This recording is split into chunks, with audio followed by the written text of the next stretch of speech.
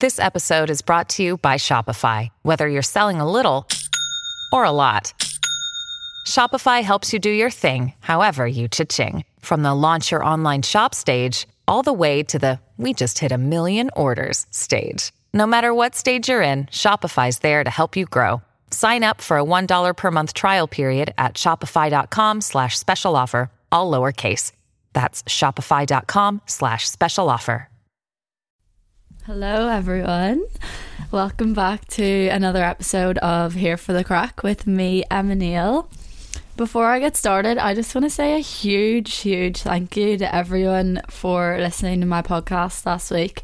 The feedback I got was incredible. Like, I could not get over the response. It was insane, the amount of long messages I received of people saying how much it had helped them and how much it's like changed their perspective on things. Is been just, oh my god, incredible. So yeah, thank you so much to everyone who took the time to listen to my first episode and also who took the time to send me a wee message. It was so nice. So for this week's episode, oh, and by the way, you can probably tell a huge difference in the quality, I hope anyway. I just took the plunge and got a new microphone. I was testing it out yesterday actually, and the difference was insane, so hopefully you don't notice it. Also, I just had no idea what I was doing last week. Like, when I say I didn't have a clue, I literally decided on Sunday. I was in one of those real like funny hungover moods, you know, when you're just really like happy hungover or something. Like, I was just doing loads of TikTok dances and just, I don't know, I was just in a funny mood, and I just decided, right, I'm gonna start a podcast, and wrote down all my ideas for the different episodes. And then the next chance I had, which was the Wednesday, I just was working on the Monday and had some uni stuff on the Tuesday, so next chance I had was the Wednesday, and I literally just sat down Wednesday afternoon and recorded it and then uploaded it by Wednesday evening.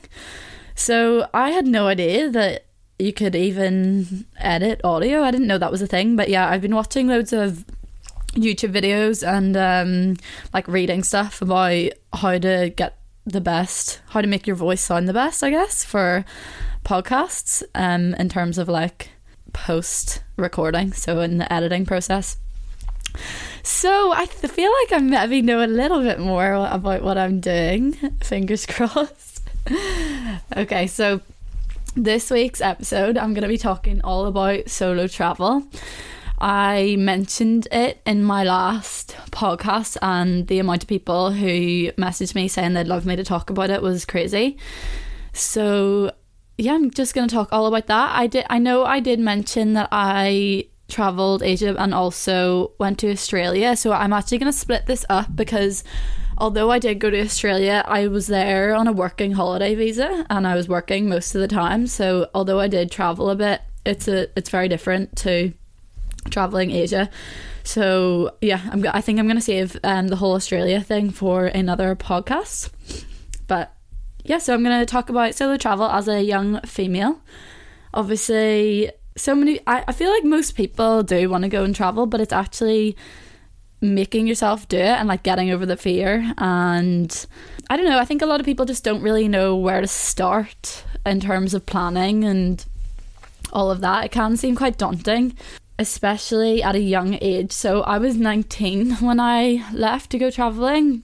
I just decided, I had always knew when I was younger I did want to go travelling at some stage, but I just didn't really know when that would be. And I always was saving. I was anytime I had a part-time job, like, I always saved my money quite well, because I always thought, oh, you know, one day I will want to go travelling. I don't know when that day will come, but like, I just saved in case. So yeah, the time came. I'd been working in the same job for 1.5 years in Belfast as a makeup artist, and I knew I didn't end up going, but yeah, I was meant to be going to university in September.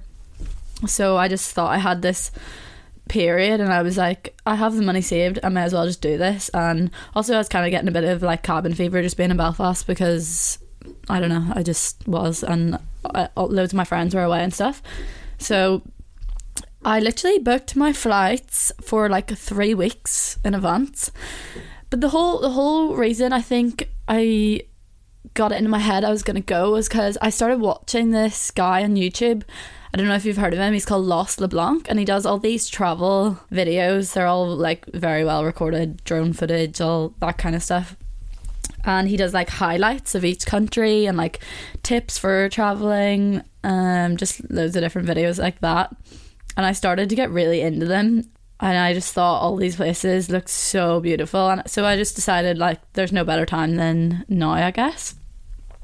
So yeah, I went ahead and booked it. In terms of booking, so I think it's really important not to overplan. So definitely do your research, know where you want to go, but don't overbook. So all I booked was my flight there and my flight home. Now, most people I met actually only booked their flight there and then booked their flight home after. But I think being 19 and like obviously my first time being away from home like that, it was quite reassuring to just book my flight home and know that I had a set amount of time. Also, it's not a bad idea because then you have a set time that you can kind of gauge how far you're going to be able to go and how many places you're going to be able to cover within that time period. Because obviously if you're going for 6 months or something, you're going to have you're going to be able to go to a lot more places than if you're going for 3. So yeah, I booked my flight home. It was a flexi flight, so that meant that if I was having a shit time or something happened and I really wanted to come home, I was able to change it, and I think just pay the difference in fare. And then the only other thing I would recommend booking, which is what I did, was my very first accommodation, so that when I got to Bangkok airport, there was no messing around in terms of I knew exactly where I was going. I knew how long it was going to take to get there, and yeah, I just feel like it just made it so much easier, especially when you've been traveling at that point for probably like 20 hours, maybe even more, because obviously you get the 2 flights and then you have your layovers and all of that. So yeah, just arriving into Bangkok airport and being able to book an Uber straight away to the hostel was great. So I booked this all through STA travel agents, or no, I think it stands for Student Travel Agents. I think they've gone bust from coronavirus. I'm not 100% sure, but I mean, at the end of the day, it doesn't really matter who you book it through. You could literally go onto Skyscanner and just book it yourself. I just thought it was quite comforting to have it booked through an agency so that if anything did go wrong, you're kind of covered by them. Also, the good thing with them is you can kind of get like a package deal where they provide your travel insurance as well. And there was something else, I can't remember. Anyway, when I was in the travel agents, they will always try and tell you that you should like book onto these group tours or these like prepaid packages that get you your bus from here to here and your flight from here to here. Do not book any of that. It's all the biggest rip-off ever. You have no idea how much money they make off those things. Also, you don't want to stay within the one same group the whole time. I mean, I wouldn't want to anyway. What's so good about just travelling on your own and not being tied to anyone is that you can literally just do exactly what you want. You don't need to go by what anyone else's time frames or schedules. Like, you pick how your day goes. If you make friends and you want to travel with them for a bit, then yeah, you can go ahead. But then if you get sick of them after a week, you're like, right, I'm gonna chip off here. You've just got no obligations to stay with anyone. And trust me, all those things you'd be paying for within a package, you would literally get for, I would say, a quarter, maybe even less of the price, because your flights and everything are the most expensive part. Once you're there, everything's so cheap, and all the like local internal travel is so cheap. So don't listen to a word they say. Just book the flights and get the travel insurance, and also make sure your travel insurance is good.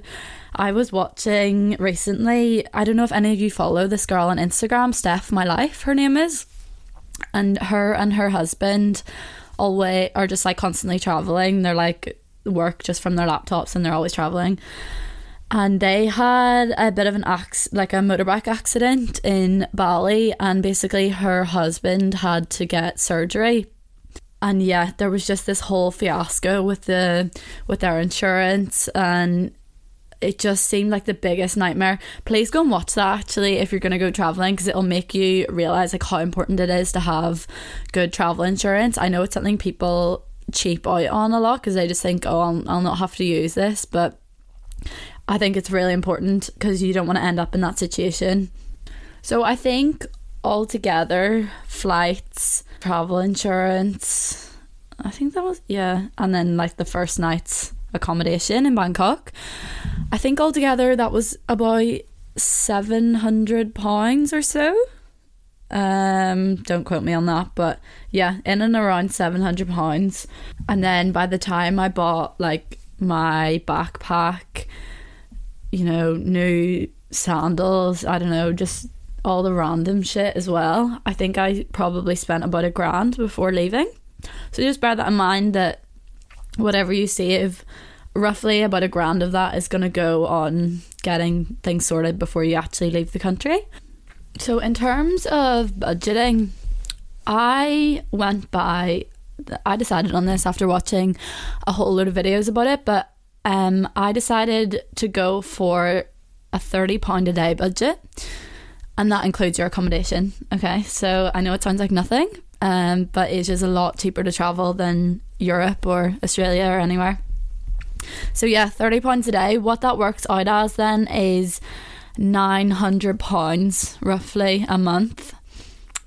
So if you aim to save £1,000 for each month that you want to be away, so if you want to go away for 6 months, aim to save £6,000, actually £7,000, because plus the grand you spend before you leave, then that'll give you a little bit of leeway on that budget as well. And it also means that you've got, if you do completely stick to the budget, then you've got £100 left over to do the more expensive things. So scuba diving, what else? I don't know, just, you know, the more expensive kind of activities and things that wouldn't fit really in your £30 a day budget. Now, I didn't really find it hard to keep a £30 a day budget at all. If anything, I was spending less than that. I'm going to explain some easy ways of making sure you stick to that. So first one is making sure your accommodation never costs more than £6 a night. Okay, so I was staying in places that were sometimes like £3 or £4 a night. It's crazy how cheap it is. Sometimes that even includes your breakfast, which is just insane. So yeah, always try and stick to that. Obviously, you don't want to literally be staying in, I don't know, like a shithole. So do make sure you check the reviews, especially the recent ones, because also bed bugs can be a big thing with travellers. So make sure you check the reviews of somewhere before you book it, because the last thing you want is to go on and see that the last week of reviews is all people saying they got bed bugs from there. So yeah, download Hostelworld, download, what's the other ones, Agoda, Booking.com, Airbnb, and I would always just search where I was going next and put in the refinement thing, put like maximum £6 a night, and then see where it's like 4 stars plus. Then on top of that, I would just make sure all of my meals were £2 or under. I mean, that's pretty normal anyway. Like a pad thai in Thailand would only ever really be £1.50. So that's not hard to keep, I don't think. Just don't stay away from fancy restaurants. Like when you're traveling on a backpack, you don't need to be going to fancy restaurants. You're literally just getting street food and wee family kind of restaurants.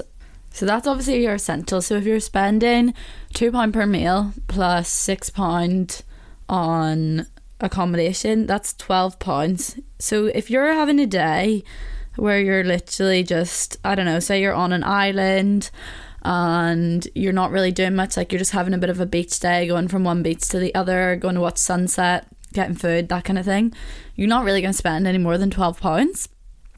So you do have days where you don't, like, as I say, you literally spend £12, even less, and then you have other times where you're going to spend loads more. So for example, I got my scuba diving license when I was in Thailand, and that probably cost near £300, something like that. No, maybe less than that, maybe 200. I'm not sure.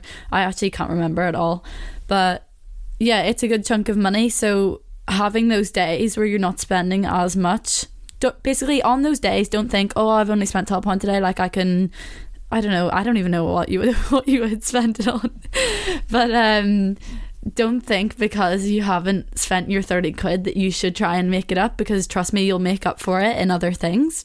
In terms of how you actually carry money, now this can be a bit tricky. I got the SCA travel card, but I wasn't that big of a fan of it. It was kind of annoying, like the app wasn't that up to date, and it was a bit slow. If I put money on it, like I might not get it until, I don't know, the next day. If there was ever any issues, to be fair, they were quite good at, they had like a 24-hour helpline, so I suppose it was good where that's concerned. You could just use a Revolut card or a Monzo.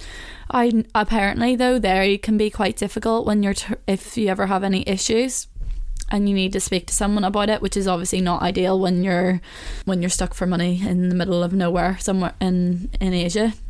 So I'd recommend having a backup. So if you have a Revolut card, also get a Monzo, and then it means if there's ever any issues with one, then at least you've got the other.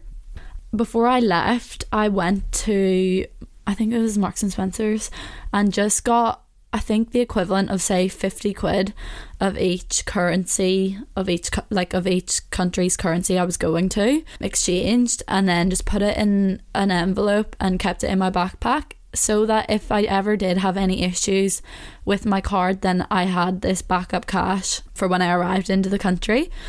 That actually did save me a couple of times, so I would recommend doing that. Also, just be wary of when you're getting money out.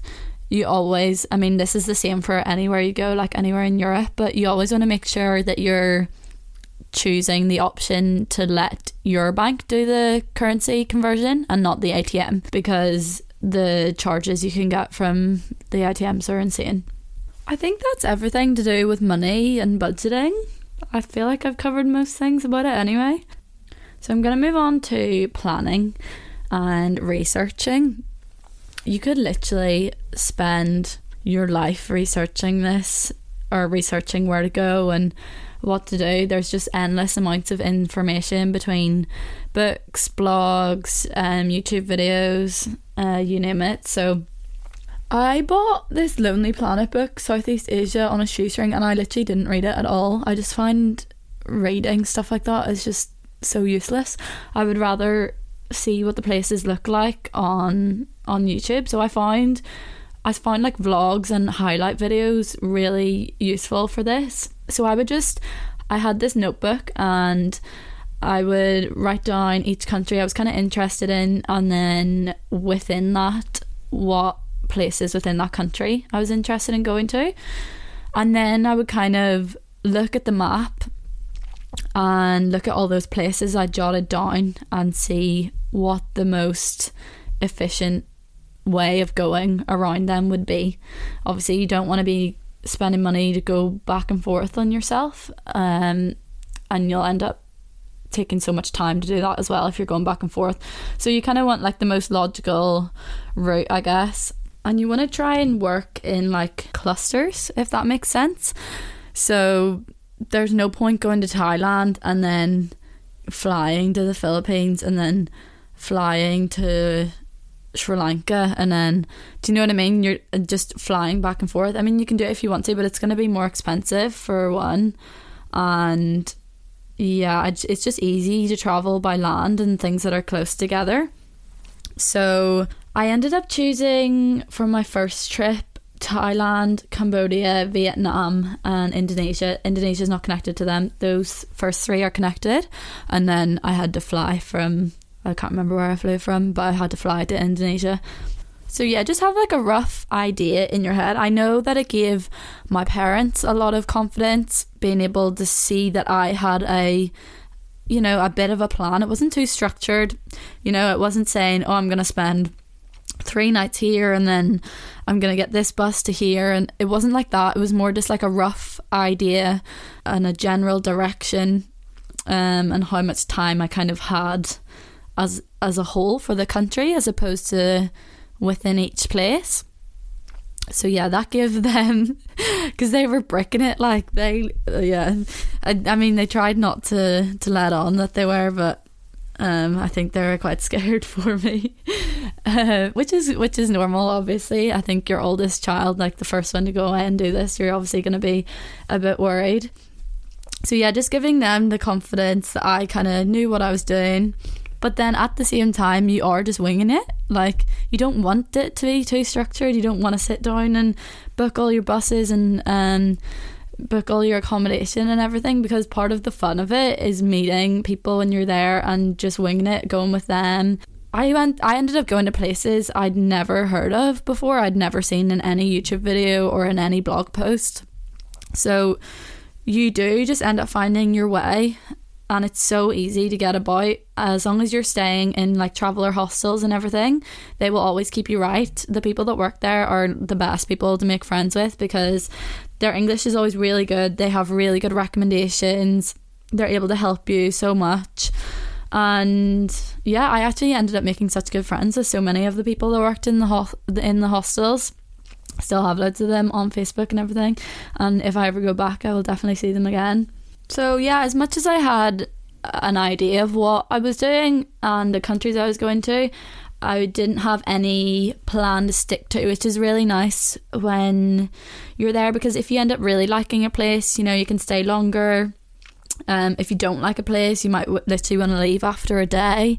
Maybe you don't like the people that you're with, and then you can just book into a new accommodation. So just take it as it comes. What I would always do was literally the day before I was going to go to the next place, then I would book my accommodation. So I did meet people who literally didn't even do this, and they would just show up at the place and then get accommodation. But as much as it's fine to do that, I don't know, there's something nice about arriving to a place and being able to tell like the bus driver, say, where you're going, and they can like give you directions, as opposed to just arriving somewhere and not having a clue where you are and where you're going. There's actually this really good app.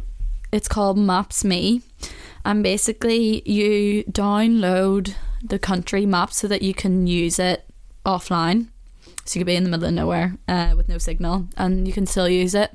And the great thing about it is you can actually pinpoint loads of different places, and you can have all the pins color coded as well. So for example, if I had just arrived in Vietnam, I would spend the first day just kind of chilling, getting my bearings, and then I would go on to Maps.me and pinpoint all different points of interest. So whether that's different cities, different islands, it could even be restaurants, temples, different attractions you want to go to. Just go in and pinpoint them all, have them all color coded, and then it means you've got a really clear map of exactly what you want to cover. So yeah, you're not stuck to any time frame, but it's almost like a checklist, I guess, but on a map.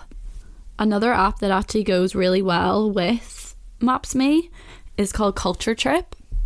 So basically what Culture Trip is just an app that contains loads of different blog posts and articles about good places to go and see when you're traveling. So it's really handy if you take the first day. You can do this before you go, or you can do this when you're there, but I would just do it when I was there. On the first day, I would just kind of take the day chilling, going on Culture Trip, reading through loads of the things that people were recommending, and then marking those things on Maps.me. And then it just makes it so much easier for the few weeks you're there to be able to clearly see all the different attractions you want to go to, the islands you want to go to, and it kind of it gives you an automatic route, because you see straight away where the loop is, or where, you know, the direction you need to go in is. So both of them are really handy. I would really recommend them. Also, while we're talking about apps, two other essential ones are Google Translate. So I am vegan, and obviously you need to be able to communicate that to people, and also you might be in countries where they don't really have a concept of vegan or vegetarianism, so there's not necessarily a translatable, like, a word for it.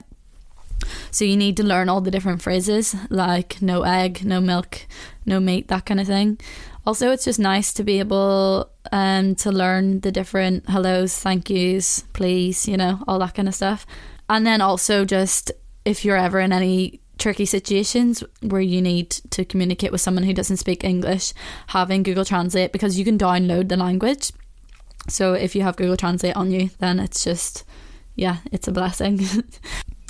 And then another really good one is just currency exchange, which, I mean, sounds a bit random, but it can get really confusing when you're not spending too long in one country and then moving on to another currency, especially because their currencies are so like say £10 would be the equivalent of, this isn't right by the way, but like 600,000 Vietnamese dong. I can't remember what the conversion rate is, but basically you're always working with like huge numbers, and it can get really confusing. Like if you've agreed on a price for a taxi or a tuk-tuk, it could be completely different to what you think it is, because you're just getting confused with the amount of like thousands and millions and stuff. If you always have that, then you can just double check every time you're agreeing a price on something, or if you just think something sounds like it's too much, or yeah, you can always just check it with that. So in terms of actually getting around when you're there, I did most things by bus. It's the cheapest and it's the easiest to book. Most hostels will just be able to literally book them for you, and you just pay the person working at the hostel. You don't need to go through any like tourist information or bus service kind of thing. It's literally just all done through them. So it's so easy. I think I got a few flights. I just downloaded the app AirAsia, and you can just, it's really easy to work, just like the EasyJet app kind of thing. And then in terms of like a day-to-day basis, we always rented, I say we because I can't drive a motorbike. I tried and I crashed. But yeah, we'd always rent motorbikes. I would really recommend getting lessons on a motorbike before going travelling, because it's the best thing ever. Like, they're £3 a day to rent, and if you've met a friend or something and you're just going around with them, that's like £150 each for the day. And there's no like limit to the amount of miles or anything you can do. You can literally go wherever. So it's definitely the best way to get around. But yeah, I tried in Thailand and it was all going well, you know, thought I was class, and then yeah, it just crashed. So it wasn't bad though, thankfully. I was like stationary at traffic lights and then taking a right turn, and I literally just came off the side of it. I just had cuts and grazes and stuff. There was no bad injuries, thankfully. But yeah, I was meant to be going to the Philippines last March before coronavirus hit, and I had planned on getting motorbike lessons before I went, because as much as it's fine if you don't want to drive them, because you will just meet people and you can hop on the back of their bikes, so it's no issue. I just really wanted the independence of being able to do it myself. And for example, I was meant to be going to the Philippines with my boyfriend at the time, and he's my ex-boyfriend now, but I just wanted to be able to like take turns on the bike and who was driving and stuff, and it's a little bit of pressure off if someone's tired. And I don't know, so I would recommend getting lessons. You don't need to go and get your license or anything, like they don't require that you have your license. So I mean, I don't even think there's probably such thing as a motorbike license in Asia, I think, because you literally see 12-year-olds driving them. You do meet a lot of people as well that actually do travel by bike. So like loads of people will buy a bike in the north or south of Vietnam and then drive it the whole way to the opposite side and then sell it at the end. I do get that this is fun but honestly I would not want to be driving on those highways. The amount of giant buses and lorries and everything, and being on a little small like moped or motorbike really, really doesn't appeal to me. I think the mopeds are great for day-to-day use and for, you know, going and seeing all your attractions and going from beach to beach, or, you know, just that kind of stuff. But in terms of actually moving from like city to city or from place to place, yeah, I just find it so much easier to do it by buses. Also, if you do buses, you can do like overnight ones. So I would just always do overnight ones, and then you're saving money on your accommodation for the night because you're just getting the bus then, and you're just sleeping the whole way. Whereas if you've bought a bike and you're doing it by bike, then you have to take up like whole days of driving, so it's not very time efficient. One thing I will say is just never ever get on the back of a bike or drive a bike without a helmet. It's so dangerous, and the amount of crashes you see where if people didn't have a helmet on, it could have been a completely different story. So yeah, I mean, most countries anyway, you have to legally wear a helmet, and the rental of a bike will come with a helmet, so there usually isn't any issues with actually getting one, which is good. But honestly, see, in Bali you just see so many idiots going around with no helmet, and you're literally asking to die. Like, it's just so stupid. Please listen to me. But yes, I'm determined to learn how to drive a motorbike before my next trip, because I don't know, it's just a goal of mine. Like, I just feel like you'd feel like such a bad bitch just driving around on a motorbike. Can you imagine? Something that actually was really useful, I thought, and I don't think many people think of this before going away, but I looked up all of the scams for all the countries I was going to, so all like the common scams, because see if you know that that you're being scammed before, how do I describe this? Like, if you know it's you're walking into a scam before it happens, then the outcome of it is going to be so much better because you're not naive to what they're trying to do. Or does that make sense? So like, for example, one time in Bali, me and my ex-boyfriend got stopped by the police, and now the police are so corrupt, they would just want money for anything and everything. But I had read this thing about how it's such a popular scam in Bali for the police to stop you and ask to see your international driving license to prove that you're allowed to drive a bike there, which is not a thing. Like, you do not, by law, you do not need to have an international driving license. You don't even need to have a driving license to drive a moped, okay? So it's just a complete scam, and I knew when he stopped us what was going to happen, because we weren't doing anything wrong. It was just like a random stop. So I knew he was going to ask Jake for his license. So literally straight away I said to Jake, he's going to ask you for your international license, and then he's going to say, because you don't have one, that you have to pay a £300 fine. And Jake was like, what, really? No, I think it's just like a random check. He just wants to check that I have a license of some sort, and then we can go on. And I was like, no, trust me, I've seen this everywhere. Like, take all the money right now, like, turn away from him, take the money out of your wallet, put it down your boxers, and only leave, say, the equivalent of like 20 quid, and go over to him and give him your license and see what happens.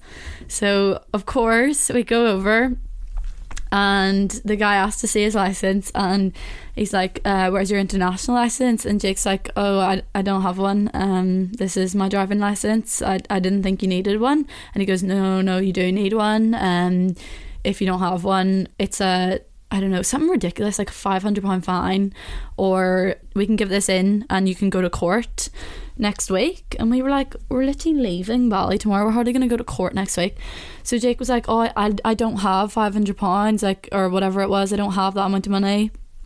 I'm traveling, like, this is we're literally leaving tomorrow, this is the only money I have. Opened his wallet to show, say, the 20 quid, and the guy's just like, right, I suppose that'll have to do. So it's so ridiculous. And I've actually heard of some cases where the policeman will drive the person on the back of their motorbike to an ATM to get money out for them. So yeah, it's so ridiculous. So huge tip, make sure you know all the scams that could happen, because it actually saved my back a few times. I genuinely think I could do a whole podcast on the different scams. because there's so many. But oh my god, I don't want this to like put anyone off, because as important it is to be wary of them, it doesn't mean they're all gonna happen to you, and as long as you know what they are, then you're not gonna fall into the trap. But yeah, don't let this put you off. Oh my god, I'm doing a podcast about solo travel and I'm just putting everyone off it. No, that's not my aim here. I do think it's important though to just make yourself wary of the different things that can happen, almost to the point of like not scaring yourself, but like, I don't know if anyone's seen The Serpent. If you haven't, you should go watch it, it's incredible. But I think it's good to watch stuff like that to kind of not scare you, but just make you realise how much you need to have your wits about you. You can't go solo travelling and just be airy-fairy about it and yeah, just not have your wits about you. You need to be very on it. You need to know that you can't trust everyone. You need to be careful about your own belongings. You need to take responsibility for your belongings. I'm trying to think of other things. Like, obviously you've got your things you need to be conscious of no matter where you are, even if I'm at home in Belfast. Like, don't take a drink from a stranger, don't let your drink out of your sight, don't get in on the back of someone's bike who's drunk, being wary of pickpocketing. You've got your like all your kind of standard stuff, but that's the same, like those things can happen anywhere. Don't let things like that put you off from travelling. And also, I will just say, like, people in general are so nice. I had an amazing experience, and most 9 out of 10 people are incredible and want to help you. Other backpackers, like, everyone's in the same boat, so everyone just wants to chat and make friends, and you're literally never on your own. Everyone's like, oh, but is it not so lonely? You're like, how do you do 3.5 months on your own? But I literally didn't get a minute to myself. But yeah, not just the backpackers, but also the locals. They're honestly the nicest people ever. When I did have that crash, everyone just like ran out onto the road to help me and to clean me up and get me into a cafe and everything. Like, and I will never forget, I think it was my first day in Vietnam.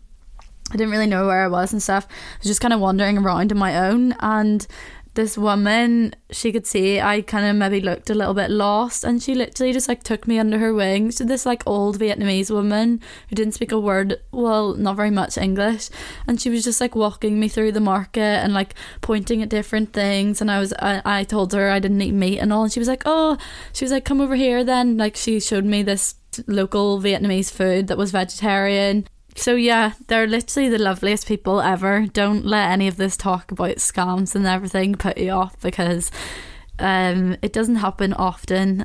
People do genuinely want to help you and just also want to have a good time and enjoy travelling. Oh my god, the amount of times I've said the word travelling, this literally killed myself. We get it, you've been travelling, Okay, on that note, I'm gonna finish the podcast there. I feel like I still have so much to say about this topic, so maybe I'll do another one about this. Thank you so much for listening. Please know that your support and your feedback literally means the world. I am still overwhelmed by the response to my last one, so yeah, thank you so much again, and I'll talk to you next time.